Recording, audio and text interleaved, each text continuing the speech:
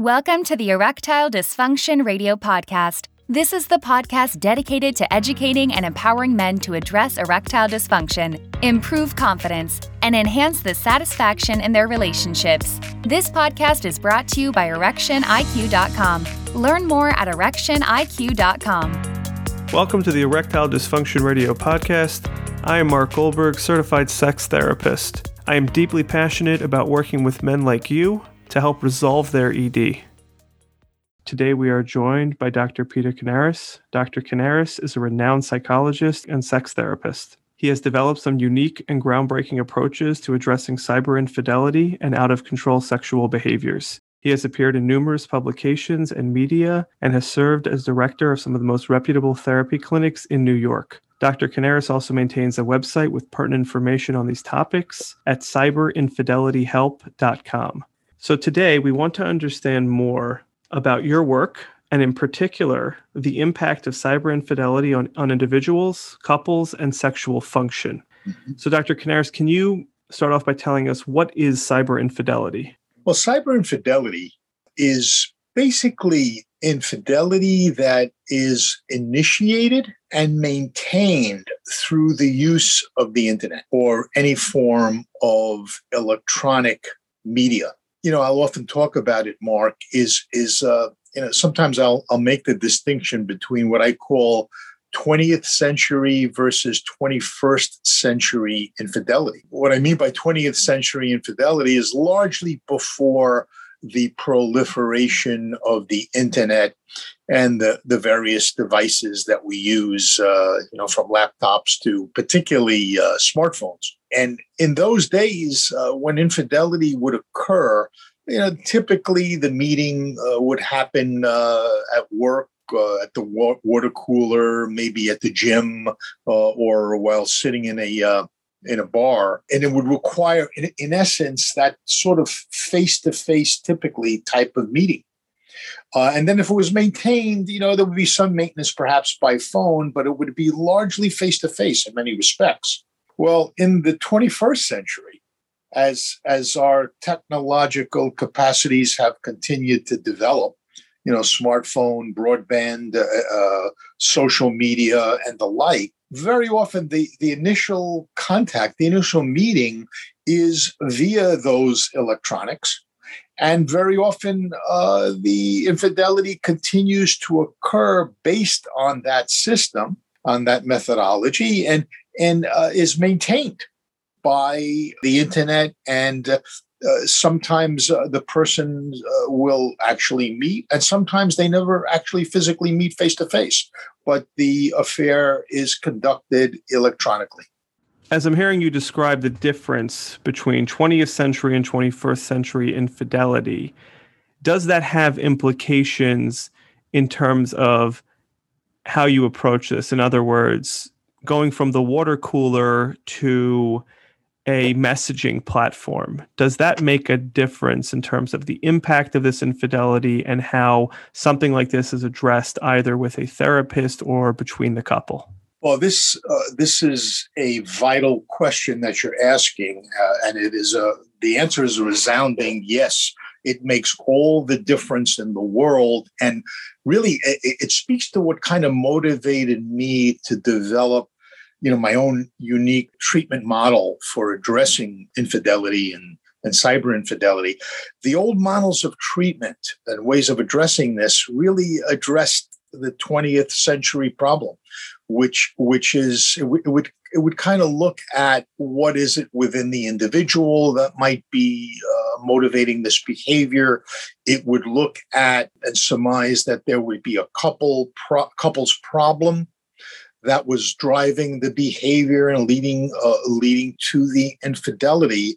And certainly today, or in the 21st century approach, those things are still relevant and need to be understood. But the big missing factor that the old treatment models typically would not or could not address is this phenomena of the electronics, of the internet, of social media, of the smartphone, of the insidious nature of the accessibility the availability, the affordability, and the portability of these devices that have really made a different kind of issue, a different kind of problem, that unless we address the technological aspect and the threat that it provides and it poses and the uniqueness to it, then so often in treatment, we're missing the boat. So again, the model that I have developed is focused on adding that very important and even vital piece to the solution, to the treatment. And it sounds like it's a very important element that does need to be addressed. And really to that end, can you help our listeners understand how common is this issue of cyber infidelity? You know, we don't really have reliable data in terms of numbers, but what I can tell you clinically is that it is the new infidelity. You will almost, I won't say never, but rarely encounter a case where the issue is infidelity and some feature of the infidelity is not on the internet, is not cyber. Whether the meeting was on social media, an old flame who has come back and made contact, whether there are issues of camming, which is the use of the camera on the internet, and sexual activity going on between the person on the other end of the camera, whether sexting is taking place. What I have been encountering is that just about all of the cases have some feature of this. You almost never run into, again, what I'm calling the 20th century version of infidelity anymore. So again, in addressing the issue for a couple, you've got to take this into account and not have that blindness to the role that the technology is playing in the problem. This technology is a part of our lives. It's almost impossible to bunch these into two separate categories at this point because we communicate through technology and we're engaging with many, many people, probably with everybody in our lives through some form of technology at times. So this is part of the picture of infidelity. Yes, it is at this point woven into it. An analogy, Mark, that I sometimes use in terms of the difference of how it was and how it is to bullying, for children.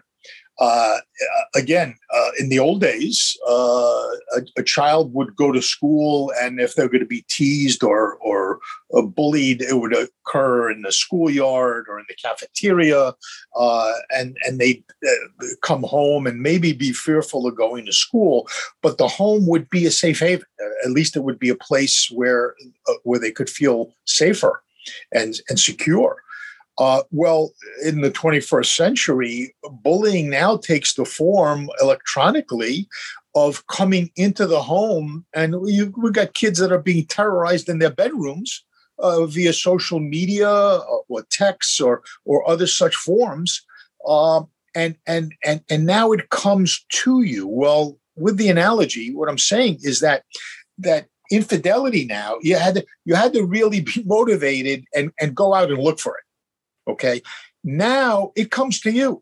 It finds you through the next click, through the next like, through the next contact of that person who wants to get to know you, or wants to show you a sexual picture, whatever the case may be. And now it's another analogy that I sometimes use, Mark, is to a police sting. It's like all of us have the potential, I think, for bad behavior. Okay. And sometimes we'll actively seek it and engage in it. But the way a police sting works is it invites a person into an artificial situation that they will then behave badly in, that may never have happened in their lives without that sting. And we see this with the issue of cyber infidelity. So not only does it change the fabric of infidelity. What I'm gathering is that it's also making it a whole lot easier and more accessible. And with increased access, comes an enticement of human nature to engage in forms of behavior that a person may not even want to, but is really tempted to. That is absolutely correct, and that also speaks to the point we made earlier, whereby that automatic assumption that there's something wrong with the relationship, or there's something wrong with the individual. We've got to examine that and say, that can be the case, and we need to assess that.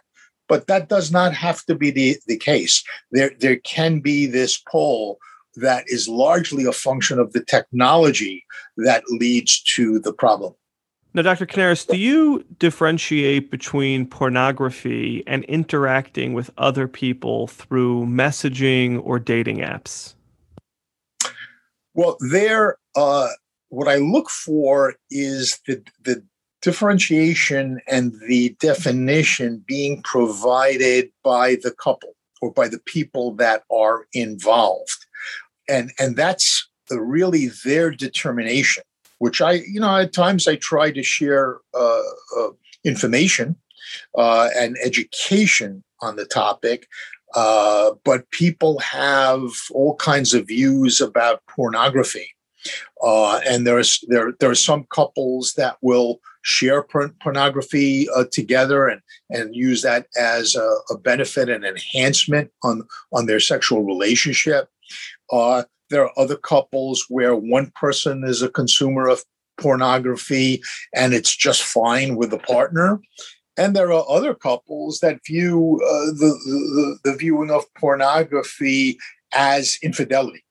So it becomes my job to both respect their views, but also to provide education about pornography so they can make a sort of informed decision of how they are viewing it in their lives and within their relationship. So the short answer, Mark, is that no, I do not consider pornography to be the equivalent of infidelity, but my opinion is less important than the people involved.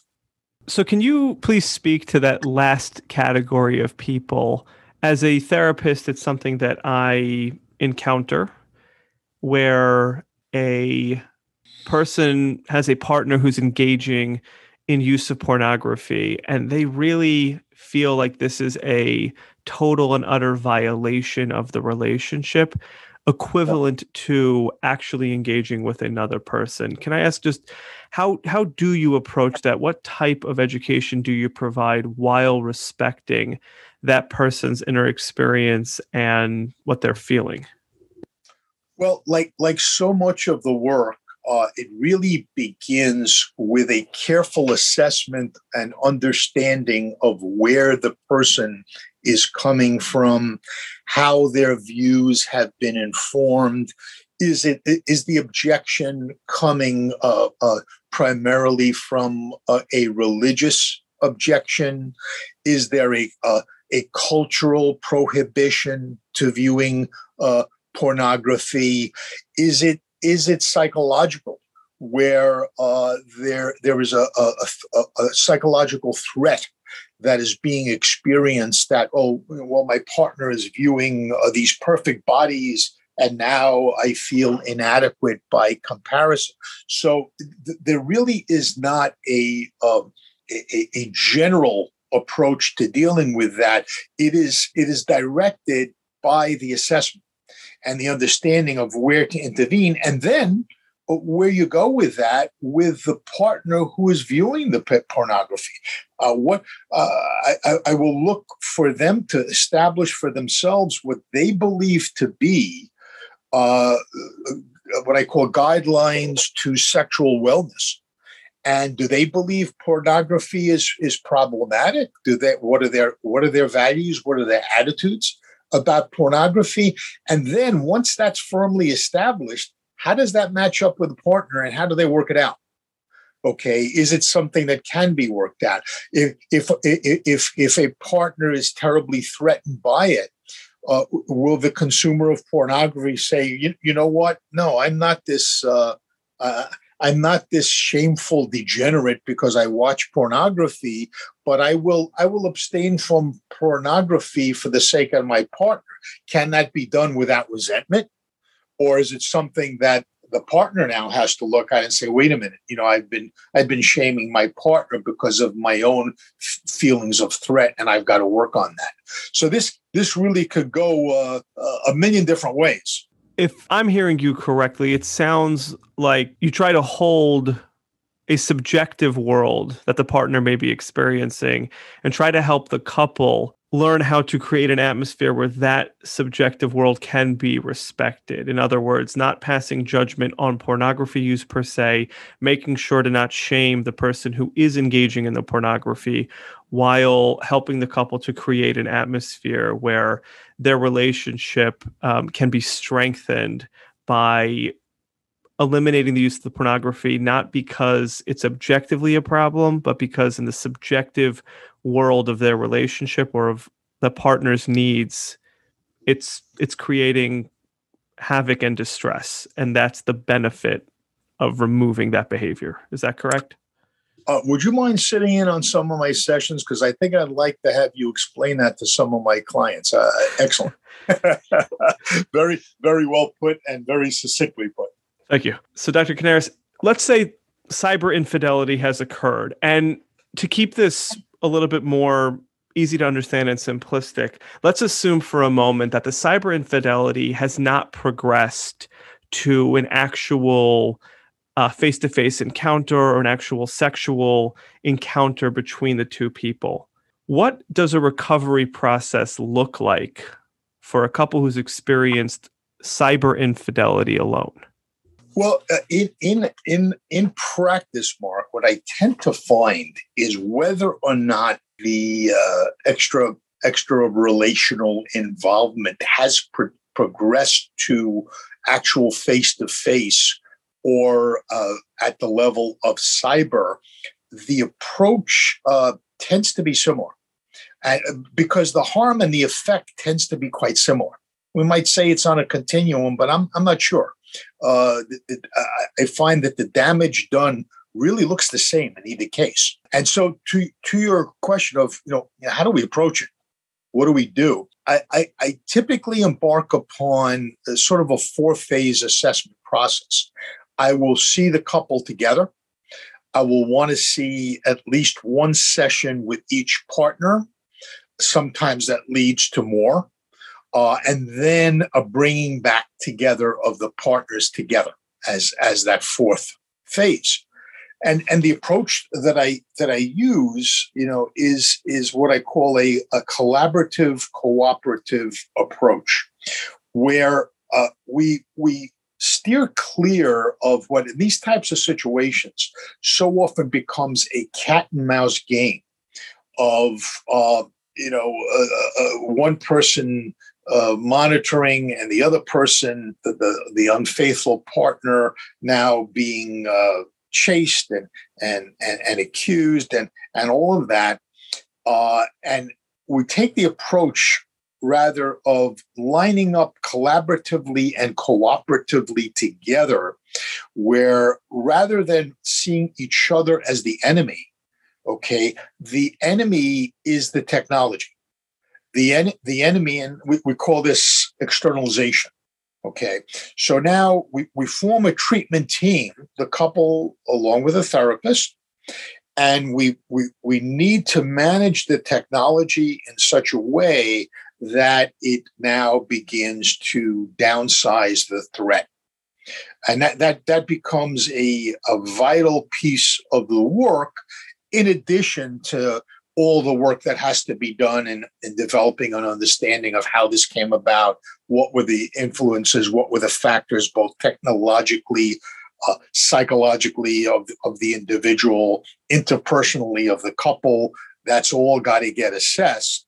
But it's done in this collaborative way where it feels like we formed a treatment team and we're all on the same side, where the heart of this problem has been externalized. The enemy is out there, and we have to fight that enemy together.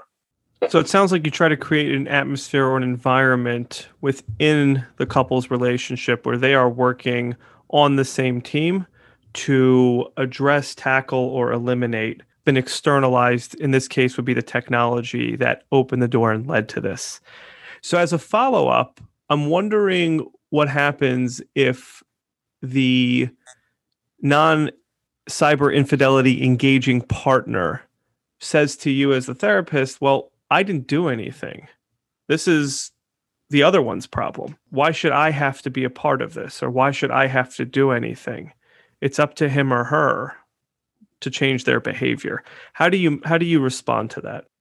That does happen. Okay. That's not uncommon, where typically what you'll find in how that will present is the sense of the partner wanting to distance themselves from the other partner's behavior. And very often the way that happens, unfortunately, is that the partner who is presented with the problem, what we sometimes call the identified patient, it comes in and is self-labeled or labeled by the partner as, well, this is a sex addict.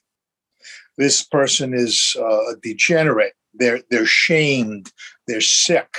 They're presented in that way, and it's an unfortunate model, I believe, that doesn't have a lot of good supporting evidence to it, that shames the person who's engaged in the behavior and distances the other person.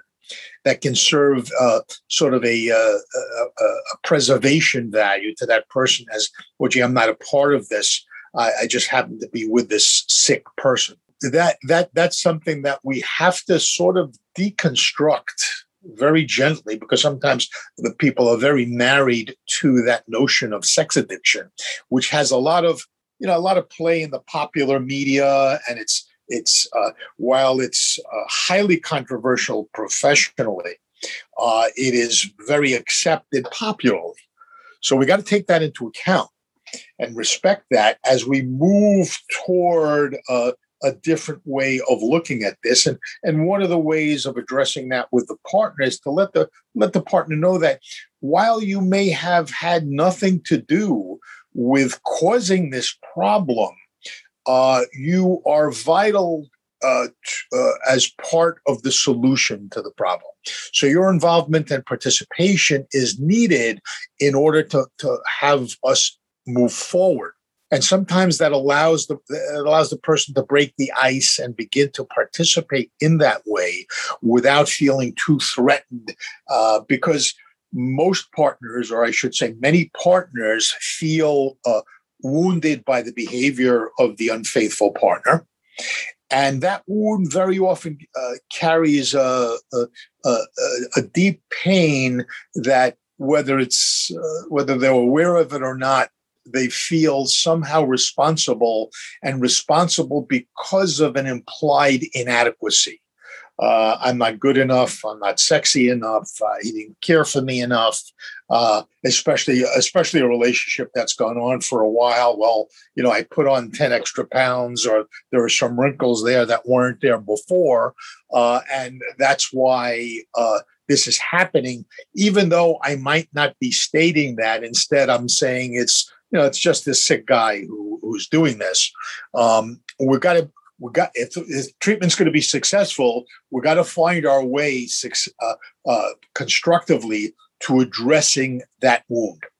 And that makes a lot of sense. So one of the things that you mentioned previously is this element of monitoring and chasing, which I think is common in the immediate after effects of infidelity coming to light in a relationship. One of the questions that I get a lot that I want to turn over to you is, can trust actually be reestablished to the point that the monitoring and the chase and the experience of being chased can actually dissipate? And if so, what is that process, and what are some of the challenges to getting there?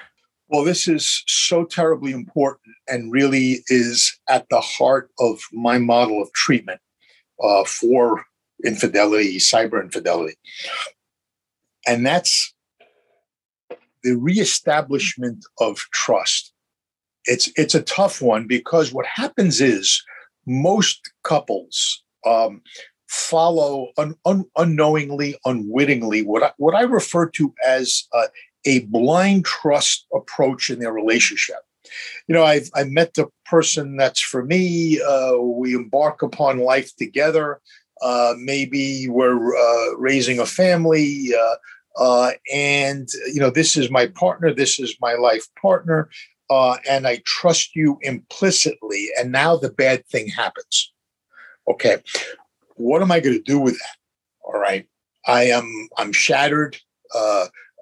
My reality is shaken in terms of the way I was looking at the world before this. I don't know what to believe in.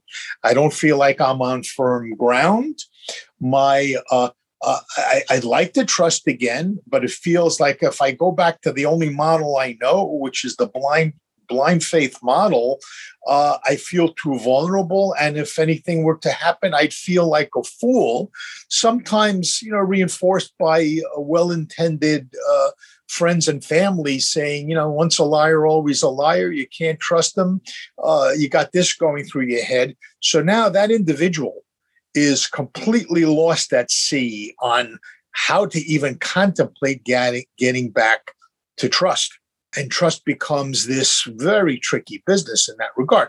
So this is where I introduce them to a different model of trust, which I'm calling, I've called the evidence-based model of trust. This is one where trust can slowly be reestablished over time, relatively, through new experience. And I slowly move forward and we evaluate the behaviors, and the behaviors are based on transparency, clear communication, and the end of secrecy. Because invariably the affair behaviors were involved with secrecy. Secrecy is over, and even for a short time, and this is also particularly different about my approach that not all my colleagues would agree with, is a minimizing of privacy for a time in the service of helping the partner to emotionally recover from the effects of the affair. So in other words, we're all entitled to privacy. We all expect to have a degree of privacy, no matter how much I love you. What goes on in my head and within me is my own. And we need to return to that. But in the short run, I'm going to make myself as open a book as I possibly can. I'm going to do it willingly. I'm going to do it without resentment. I'm going to do it as part of a collaborative, cooperative effort as in the service of restoring confidence, in restoring a sense of safety to my partner. And over time, that will, the fence is slowly reestablished over time as we progress, as confidence is restored, never going back to secrecy, but again, reaching a point of normal privacy.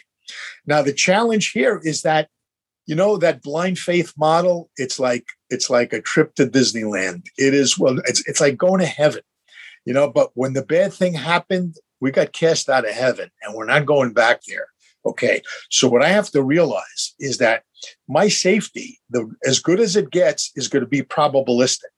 I'm going to be able to get back to where I could trust my eyes and ears and my sense to know that I think I know what reality is again.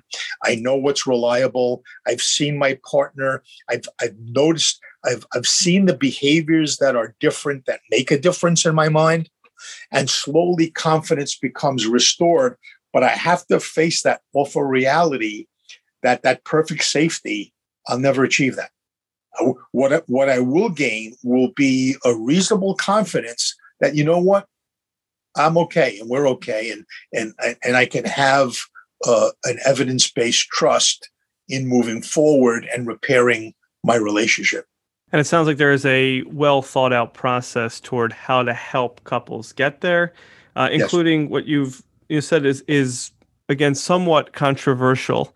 the notion of a counterbalance for the sake of rebalance. In other words, asking for the partner who has engaged in this infidelity for a decrease in where privacy should be, generally speaking, in the relationship, and that balance between what we share and what we keep in the individual realm, that temporarily we may look to unbalance that for the sake of reestablishing trust and getting back toward a healthier, balanced sense of privacy and individuality and a sense of connectedness and shared space. All right, that cinches it. I'm definitely going to have to invite you to my next session because you got it. Luckily, we're recording this, so. Okay. How does cyber infidelity relate to sexual function? In particular, the general topic of this podcast, which is erections and erectile dysfunction. That is a particular case that is also quite common, where the cyber infidelity plays a role. It's development and often its maintenance.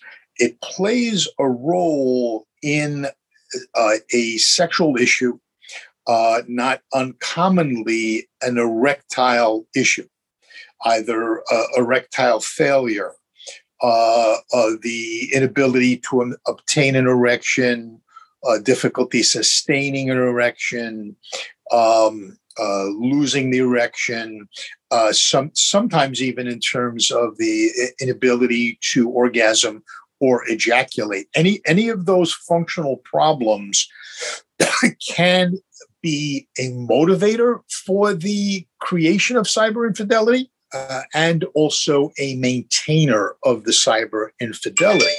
Why? Well, it can feel that when I've had difficulties with my partner, when there is an erectile issue, so often there's an emotional consequence where the guy will feel a terrible sense of failure and inadequacy, where there may be a disappointment, upset, anger, avoidance of sex, judgment.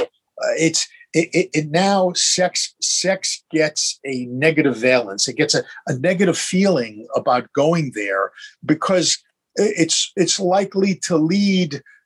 It's supposed to bring us together because of positive feelings for pleasure and otherwise a connection. And instead now it's become tainted with negativity and feelings of upset. So, okay, now I've got this electronic outlet where either solo, I can kind of work and function more freely without all of that emotional interference.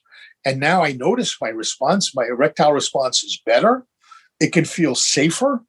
It can feel non-judgmental in that regard, where I'm dealing, either with pictures or stranger interaction.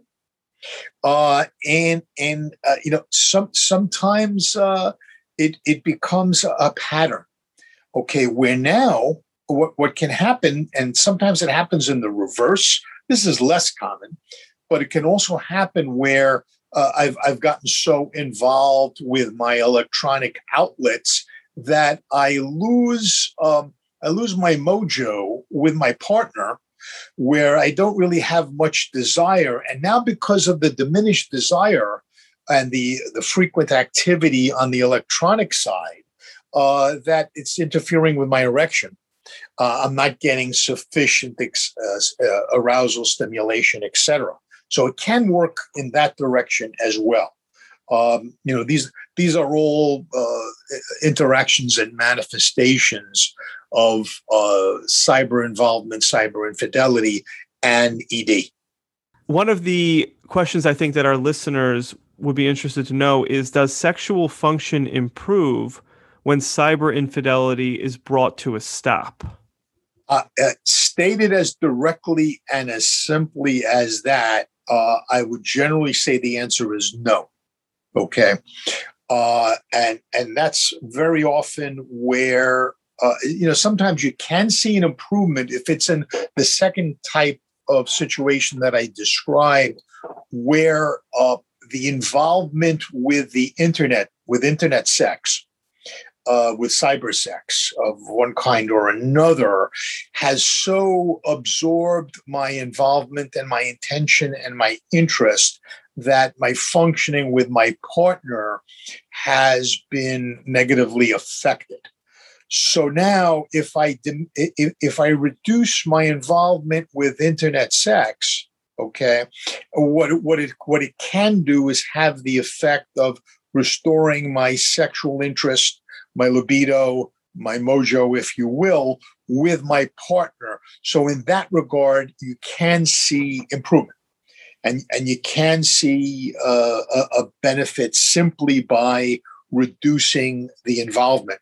But often is the case that no, there's something more going on that may have led to ED prior to the involvement with heavy internet use. So that's where we really need a good assessment and maybe some sex therapy to assess and understand what are the underpinnings of the ED, what seems to be contributing, what seems to be causing, and making adjustments from there. And that makes a lot of sense. Now, Dr. Canaris, how are partners of people who are engaging in cyber infidelity impacted? In particular, if a man discovers that his partner has been engaging in cyber infidelity and may develop a subsequent sexual function challenge, can you tell us a little bit about what that experience is like on the receiving end of the cyber infidelity? Yeah, what I have found most commonly, Mark, is that the partner of the cyber infidel, if you will, really develops a deep wound, and that wound is one where essentially the feeling that I have is that I am inadequate. And now the way I respond to that feeling of inadequacy really ranges with the emotion. Okay, with some people, the salient emotion becomes sadness and depression. With other people, it becomes rage and anger. Okay, how dare you do this to me? And a demonization or a condemnation or a pathologizing of the partner who is acted out in that sense. There then relatedly is, whether the person's aware of it or not, a mourning process starts of the lost relationship, because what I thought I had did have at one time or hoped to have is no more. So there's going to be I'm going to go through that process of mourning, okay, in order to then get to the point of examining, can there be a reconstruction? Can I reconstruct the relationship? And that's not only the interpersonal relationship, but the sexual relationship with my partner. And that's, it's complex. There are lots of moving parts in all of that. And it would be unfair for me to give you just a general of how it goes. I think that's where it gets down to the particular people involved and exactly the cause of the ED. Was the ED pre-existing the partner's affair? Has it resulted since the partner's affair? There are so many different aspects to this that I think probably in our relatively brief time together, we couldn't get into all these cases. Which I completely understand, and our listeners are aware that the more moving parts there are, the more complex erectile dysfunction and understanding what's driving it does become. But it does sound like that deep wound that you described can be emotionally distressing and rather impactful on sexual function. Without a doubt. And it's also interesting, too, because there are times where you see the opposite of it. And this is not, I won't say this is common, but it's not terribly rare. where the couple will engage in a period of if you want to call it hypersexuality, high sexual activity immediately after the discovery. Sometimes that is a function of looking to compete with the cyber lover. Sometimes it's an act of desperation where I don't want you to leave me. Let me be as everything I can be to you sexually. And so you do see that as well, though, the case of ED would be more common. Is there any final thoughts that you want to share with our listeners? Well, I think most directly, Mark, what I would say is that a person, if you're in this position, okay, and this has happened within your relationship, if additionally you're suffering from ED as a result of it or related to it, please understand, do not despair and do not reach that point of desperation. Reach out for help. There truly is, for these circumstances, there is help available. More and more therapists are getting it and being trained appropriately in how to address this type of situation. Along with the medical piece of if you're suffering from ED, certainly check in with your physician, urologist, etc. And don't suffer in silence. Don't despair. Don't feel all is lost without checking it out with the appropriate professional, because I could tell you these situations are often highly treatable and with success. I've been fortunate to be able to see that.